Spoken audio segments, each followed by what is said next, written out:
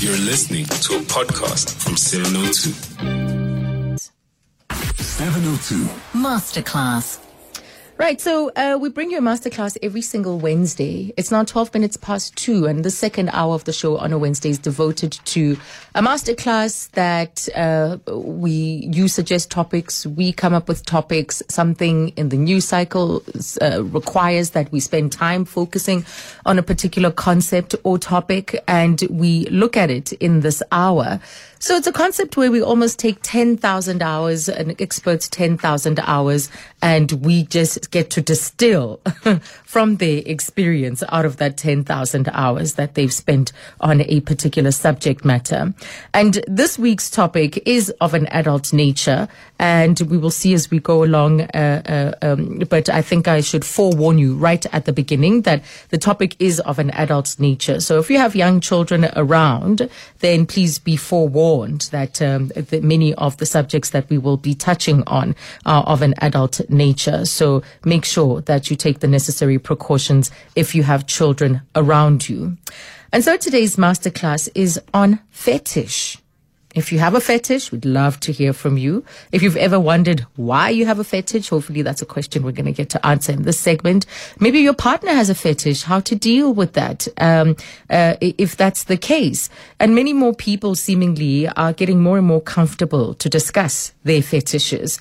And in part, maybe we can attribute this to what we see playing out in the media landscape. Movies such as 50 Shades of Grey, for instance, it's catapulted the BDSM community into the spotlight. Yes, many have said it's not accurate. Yes, don't have me for that. Let me just put that disclaimer that it is said to be really not an accurate or fair depiction.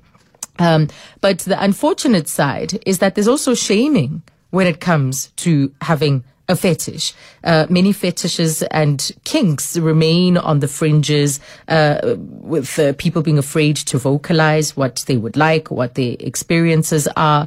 And this is what studies also show. So this afternoon, we are in the company of Deline van Dijk. She's a sexuality educator, nurse therapist at Second Sight Consultants. And she's going to be guiding us through this conversation. Deline, thank you very much. Thank you so much for joining us. Good afternoon, Azania and listeners, and thanks for having me. Lovely to have you.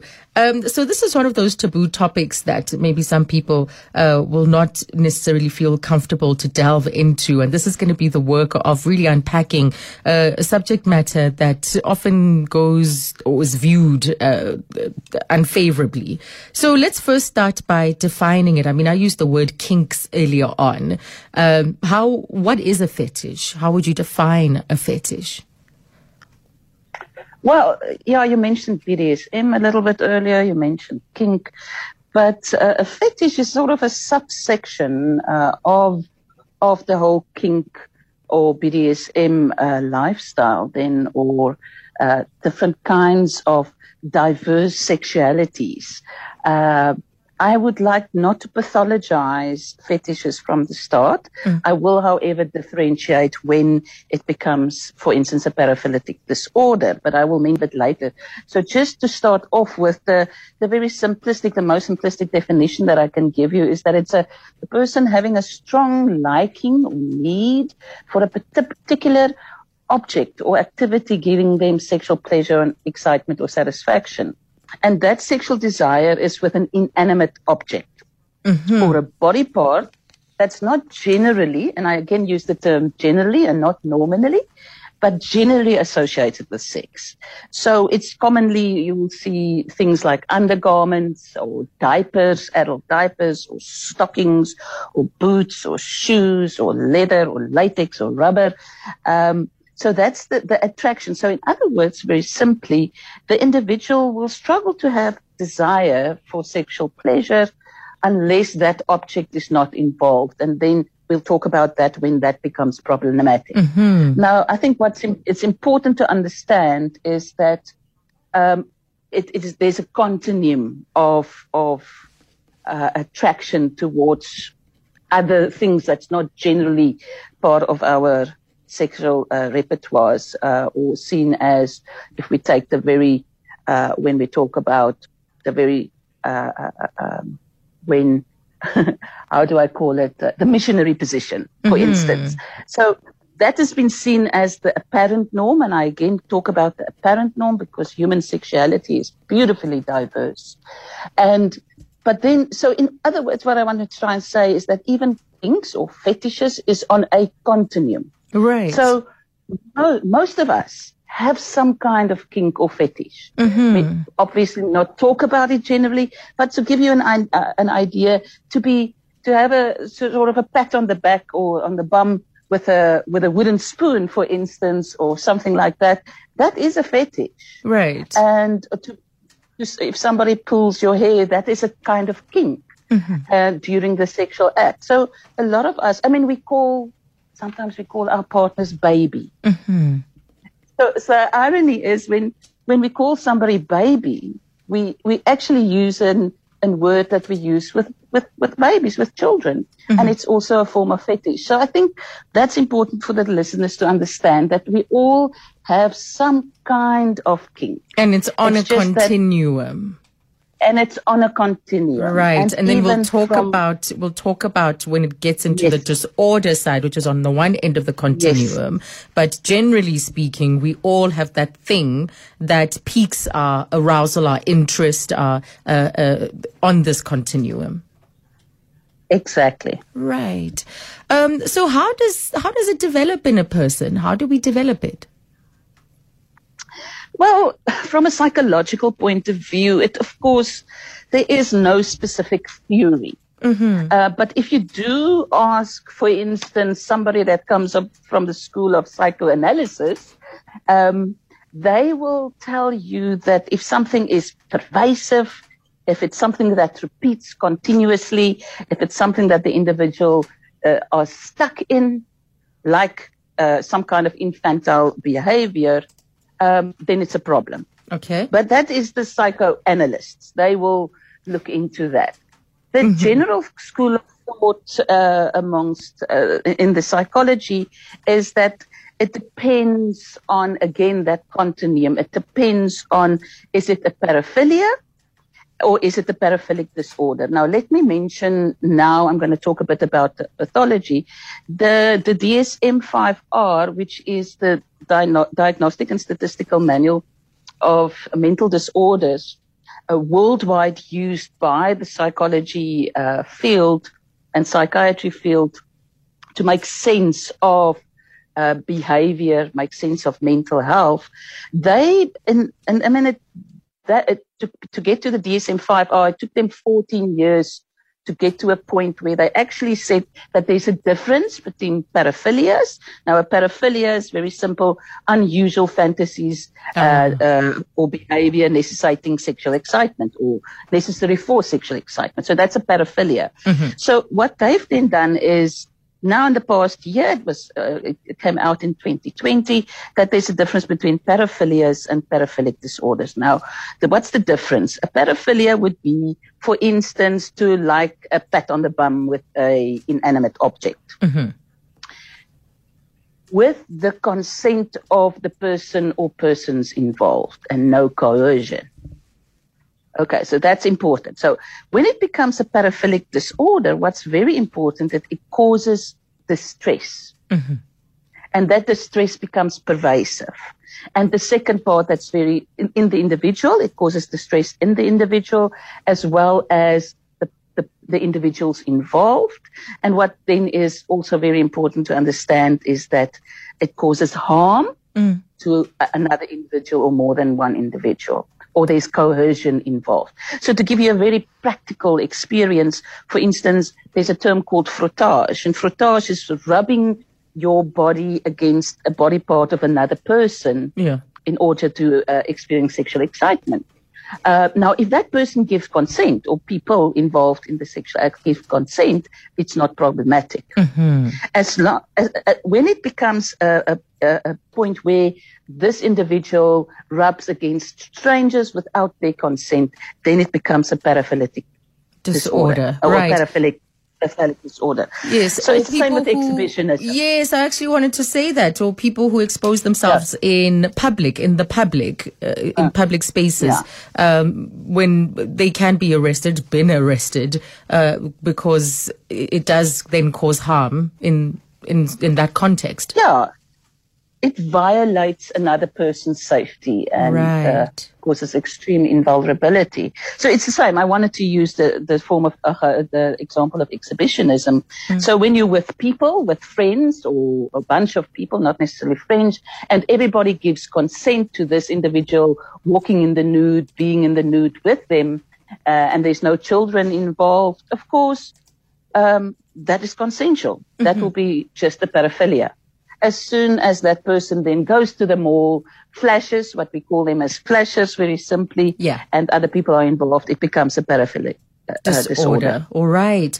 We're going to unpack this a little bit more, and we'll maybe discuss some of the treatment therapies, especially when it comes to the paraphilic disorders, but also come back to that other end of the spectrum where it's just paraphilia, where it's just fantasies and it's carried out with consent, because my guest Deline has done a great job in distinguishing between the two. We'll take your calls, your questions, 011-883-0702, your WhatsApps and your voice notes on 072-702-1702. 702 Masterclass. 26 minutes past 2. We've been unpacking fetishes with Deline van Dijk as part of today's masterclass. She's a sexuality educator and a nurse therapist at Second Sight Consultants. And wow, it's quite an odyssey. What an interesting space. And we'll take your questions and your just your comments as part of the conversation on 011-883-0702. I mean, during the break, I was like, what are my fetishes? What are your fetishes? So Deline, if we stick with the paraphilic disorder for a moment, and we'll go back to just the fantasies, things that people do get up to with consent. Let's just complete this discussion for a moment. What kind of therapies then are there, and the point at which it requires therapy?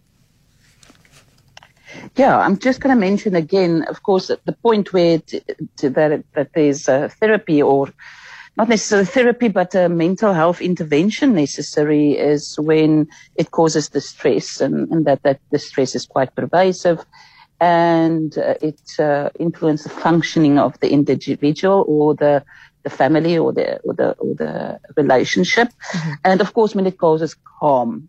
And that's two different things. For some people, it causes distress, and it's pervasive, especially coming from Africans. South Africans come from quite very specific religious contexts, where words like masturbation is not even mentioned, where sex in itself is stigmatized and shamed, and especially issues around pleasure and self-pleasure. So we must be very mindful of where people come from. So number one, when it causes distress, it might just cause distress in the individual or in the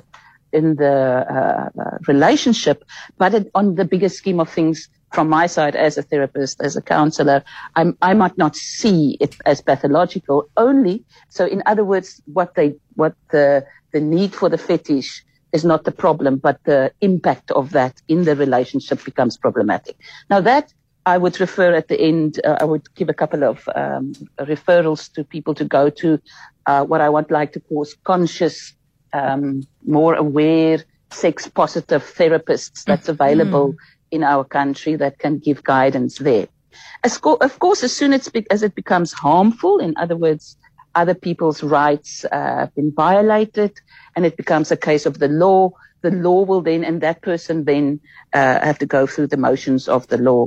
And of course, their specific people will be involved in that process. Right. So it's two sides. So even that is on a continuum, even when it becomes a paraphilic disorder. So it's only, again, becomes a disorder if it causes distress. Now, that distress in itself is also on a continuum, because what is shameful for me is not necessarily shameful for another person. What causes that shameful thoughts about myself causes the harm, not necessarily the intervention itself or the paraphilia or the fetish in itself. and that's why it's important to get to somebody who understands sexuality, who understands diversity, and not sort of create a secondary trauma of shaming the individual even more, or not understanding their process of acceptance of the self and making plans of what to do with that in the future. And isn't it a good thing that we are here now, at least? Because I know that at Second Sight Consultants, this is really the whole premise, to help people have a really healthy relationship with not just their sexualities, with their bodies, but also with what they enjoy.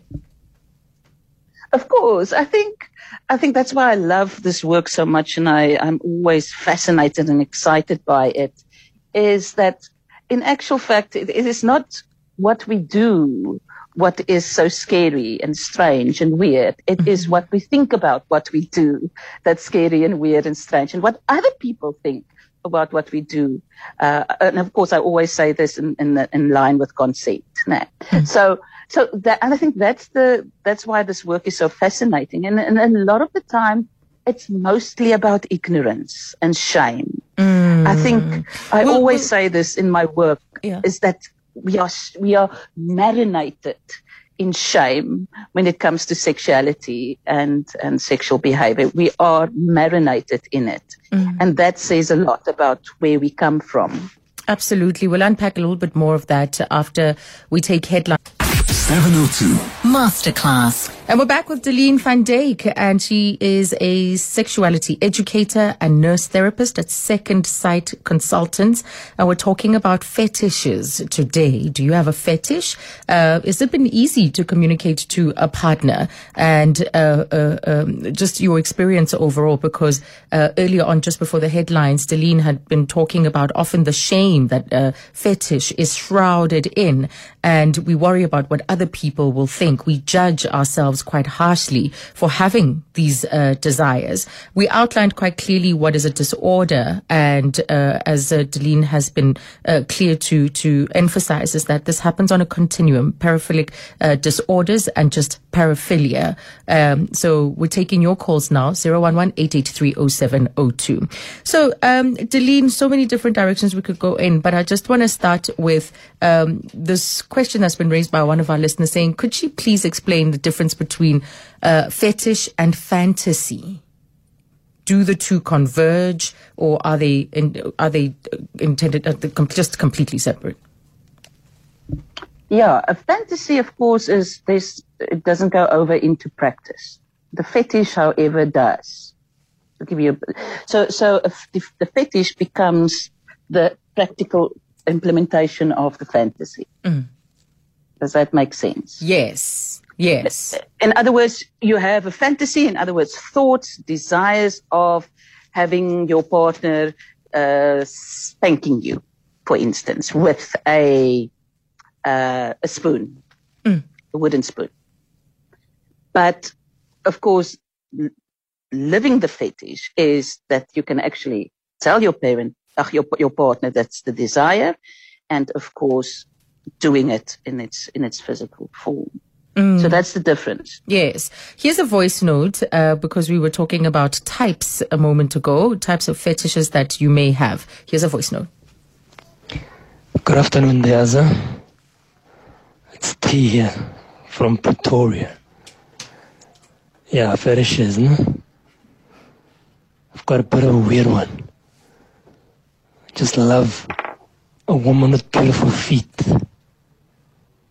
Like, that really gets me going. Beautiful feet to match a beautiful face. You can't go wrong. Thanks. Sure. Okay. So his thing is feet. All about feet. You talked a little bit about what psychoanalysts believe, but there's also this perception that it comes from something, how things maybe were filed or set down in our youth, in our childhood. Yeah, I often smile when I hear that. The number one fetish in the world is a foot fetish. Is it? Ironically. Oh. Yeah, and yeah, it's always interesting for me the moment we don't understand something. We often ask ourselves, so where does it come from? It must come from something. Where, in other words, why can't we just say, but it's part of your general sexual desire, you know?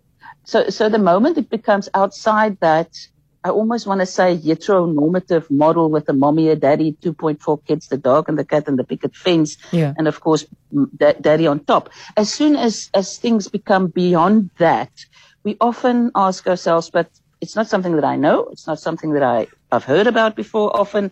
And when I do, it's weird. It makes me feel uncomfortable. It makes me ask questions about myself, because deep inside all of us, like I said earlier, there is some kind of kink. And it often makes us feel ashamed. So in a certain way, where does it come from is a difficult question to ask, because of the fact that sexual fantasies and desire is so highly varied. I mean, there's more than 300 reasons why people have sex. So just that tells us that it's hard to pinpoint. And of course, very little studies, very little academia focusing specifically on fetishes, because in a certain way, is it really necessary? You know, you have to ask yourself, is it really necessary? But I do understand people's need to understand where it comes from. So to go back to your question, we don't know where all fetishes come from. I know there's some stories going around specifically about the foot fetish. And even saying this on air, I say it with a pinch of salt. I don't want people to believe this, because I haven't found the evidence. But some people would say the child is crying, mommy's coming from work or being out for the day. The child cries. The child needs some nurturing and care and some soothing and feel loved and feel safe.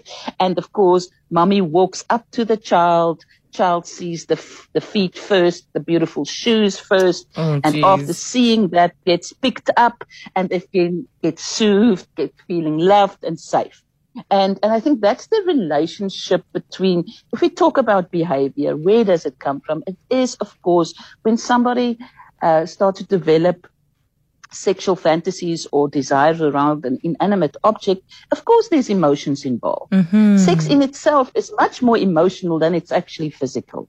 And I think when we try to understand the emotions, then maybe we'll get some answers. So some people say it's about attachment theory, how we got attached to a specific parent in some way, how that inanimate object reminds of the feeling safe. Because at the end of the day, you know, kink or fetishes or BDSM is actually, like my one colleague always says, it is like a play therapy for adults. And if you think about it, why do kids play? Why do children play? They play to release tension. They play to release anxiety and to feel free, to grow, to learn. And if we think about acting on our fetishes in a healthy way and feeling safe to act on it, safe to explore it, it's incredibly meaningful for an adult. I love what you... I've absolutely loved what you said, Delene, when you say fetish is like play therapy for adults. But then secondly, you say that sex is emotional. It's more emotional than physical. And so often you'd hear people, I guess, mislead themselves and say things like, it's just physical. There are no emotions, or that they're in it just for the physical act. And they know that they won't get attached emotionally. And this really just what you said, the statement turns that on its head. Absolutely. I mean, yes, for some people, it depends on where you come from. It can be purely physical. Okay. But I think for most people, there is quite an emotional attachment to it.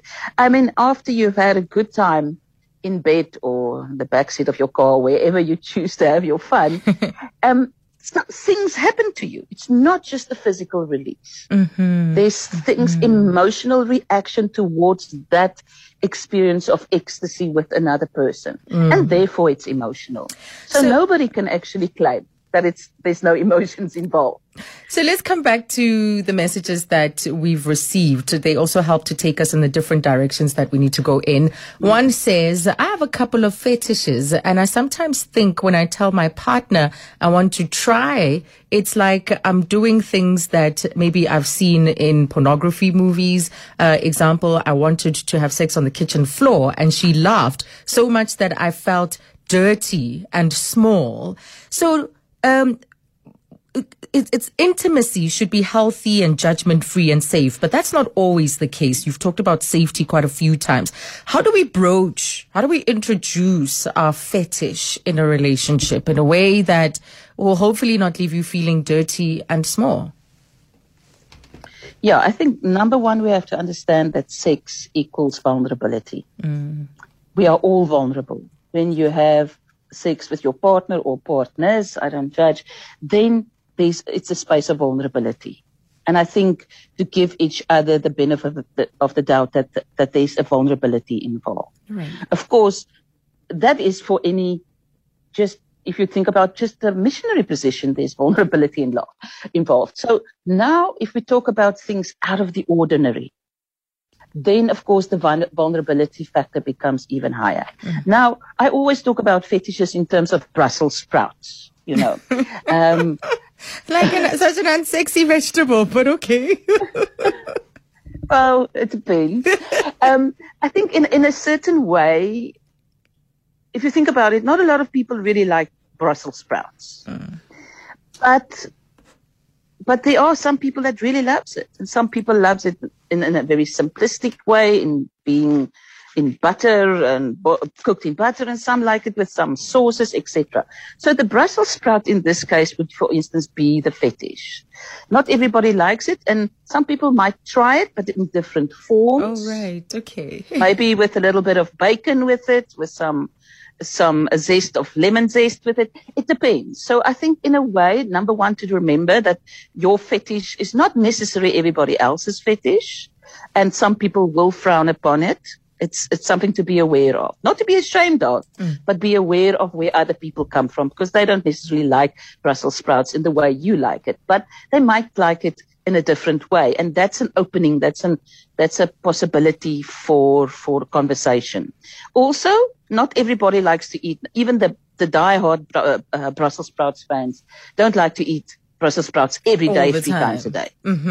And I think because also then it becomes pervasive and it could become pathological. So that's also important to understand. I'm never going to look at those Brussels sprouts on the shop shelf the same again, Denise. So I think when it comes to partners, where you have to talk about your need, it's about starting an open conversation in a very subtle way. In other words, to sort of externalize it, not talk about yourself and your own desires and fantasies, but rather say something like, for instance, I've listened to this wonderful show this afternoon with Azania, and they talked about fetishes, and what's your take on it? Yeah. You know, so in other words, you don't put yourself in the center of the conversation, but talk about other things. For that matter, what you said in the beginning of 50 Shades of Grey, there's a lot of different conversations that we can have about it. But the one thing for me as a psychosexual educator is that it opened up conversation. And that's a positive thing. And then we can take that conversation further. So I think, number one, if you have to have that conversation with your partner, is to be subtle, to be strategic. Yes. And not in a vindictive way. But so, for instance, if we take the possibility of having sex on the kitchen floor, is to start to have a conversation about it. You know, not about the need to have sex on the kitchen floor, but to have a conversation of sexual diversity, where you've heard about it, where you've seen it.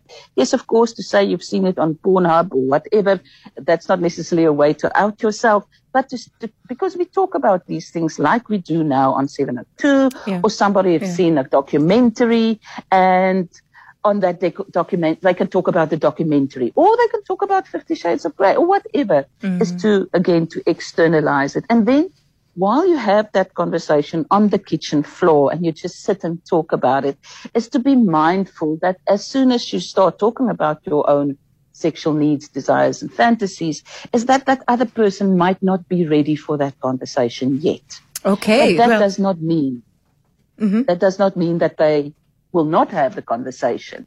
So they might initially, when you do say, I want to have sex on the kitchen floor, they might come from a place of shame themselves and a place of ignorance themselves. All right. Deline, let's take a break. Let's take a break, then we'll wrap our conversation after this. We're coming to Angelo's call and some of your WhatsApps as we talk fetish in today's masterclass. 702 Masterclass. We've got psychosocial educator Deline van Dijk joining us this afternoon on a masterclass on fetish. It is strictly adult radio. As we conclude our conversation, let's go to Angelo in Greymont. Hello, Angelo. Hello, good day to you and to the lady. Yes, welcome. On your show. I've got a fetish about figs. Figs? Yeah, if you split a fig open. Yes. And it's juicy and you need to gently nibble at it and lick it. Uh-huh. So I had an affair with a woman who insisted I do that to her vagina. And I always find when I see a fig, I get turned on. With the fig? Split a fig, it's very juicy. You can't. I have a fig tree. I grew up with fig trees. I also love them. You just split them, especially when they're perfectly ripe. Anyway, that's my fetish is fig, plus a lot of other things. Angelo, thank you. So there's an inanimate object. So Deline, earlier you mentioned that feet are the number one fetish. What else is on this list, especially in terms of what's common and popular? I think things like rubber. Rubber? Rubber, yeah, latex. Latex, some people will use kitchen utensils that they feel, this feels nice, nice silicone spatulas, etc. Yeah. That's quite common as well. Stockings. Right. Specific stockings. Yes. Yeah, I think this beautiful example of a fig, it shows you that for people it can be different. It can so such varied. A wide variety. Yeah. So varied. Yeah. Let's come to some of the WhatsApps. One person is asking about soccer players, when they take off their T-shirts. So at the beginning of that message, I thought that they were saying that that's something that they enjoy, but it says soccer players pulling off their jerseys after scoring a goal. Is that consensual or a form of some acute fetish? They get carded for doing that. And then another one says, there appears to be a few doctors that have a mild version of frotteurism, right? As a patient, I have been on the non-consensual receiving end of a doctor or two rubbing their body bits against mine during examinations. I kid you not. This WhatsApp says. And we touched on this earlier. It's one of the examples you gave around paralytic disorders. Yeah. That's a form of sexual non-consent, as subtle as it is. And I think that's what's make it the work of healthcare providers so specific and so it must be so ethical, because it can easily be a space where vulnerability can be abused. Yeah. So of course, that is sexual assault, very plain and simple. But it's so subtle and it's very hard to address. But yes, it's not on. Okay. Yes, absolutely. One person quickly says, what about being recorded? I think that's not necessarily a fetish. It's just a fantasy or part of desire. I would not necessarily. I think if you rub yourself against the recorder, that might be the fetish. But in itself, it's just part of fantasy and desire. This is part of fantasy. Okay. Well, Deline, how do our listeners get a hold of Second Sight Consultants? Well, they can just Google me. They will get hold of me. But I think what's also important, there's various organizations now that's doing a whole lot of wonderful work in positive and the sex and education. Like, for instance, SASHA, the South African Sexual Health Association, and it's plain just SASHA, SASHA.org.za. Yeah. And on there, they will find links to sex-positive therapists. Okay. Because what I mentioned earlier is because the field of sexuality in itself, is a sensitive field. There's a lot of ethics involved, more so than any other health field. And I think to when you start to explore your own sexuality and desires, and specifically fetishes, is to make sure that you go to a safe place, a place where you will not be judged, but actually guided to get to a point of understanding and acceptance. Okay. So that's a space. And then, of course, FetLife, which is also an online platform. There's lots of education. It's a community. They talk a lot about safety and ethics. And there's places where people can go and explore themselves. Yeah. Well, we're out of time. I think that's a handy list of places to start. That was my guest, Deline van Dyk, and it's Delene. No A's, just E's, Deline van Dyk. And I hereby give you permission to use this podcast as a way of introduction to the topic at home.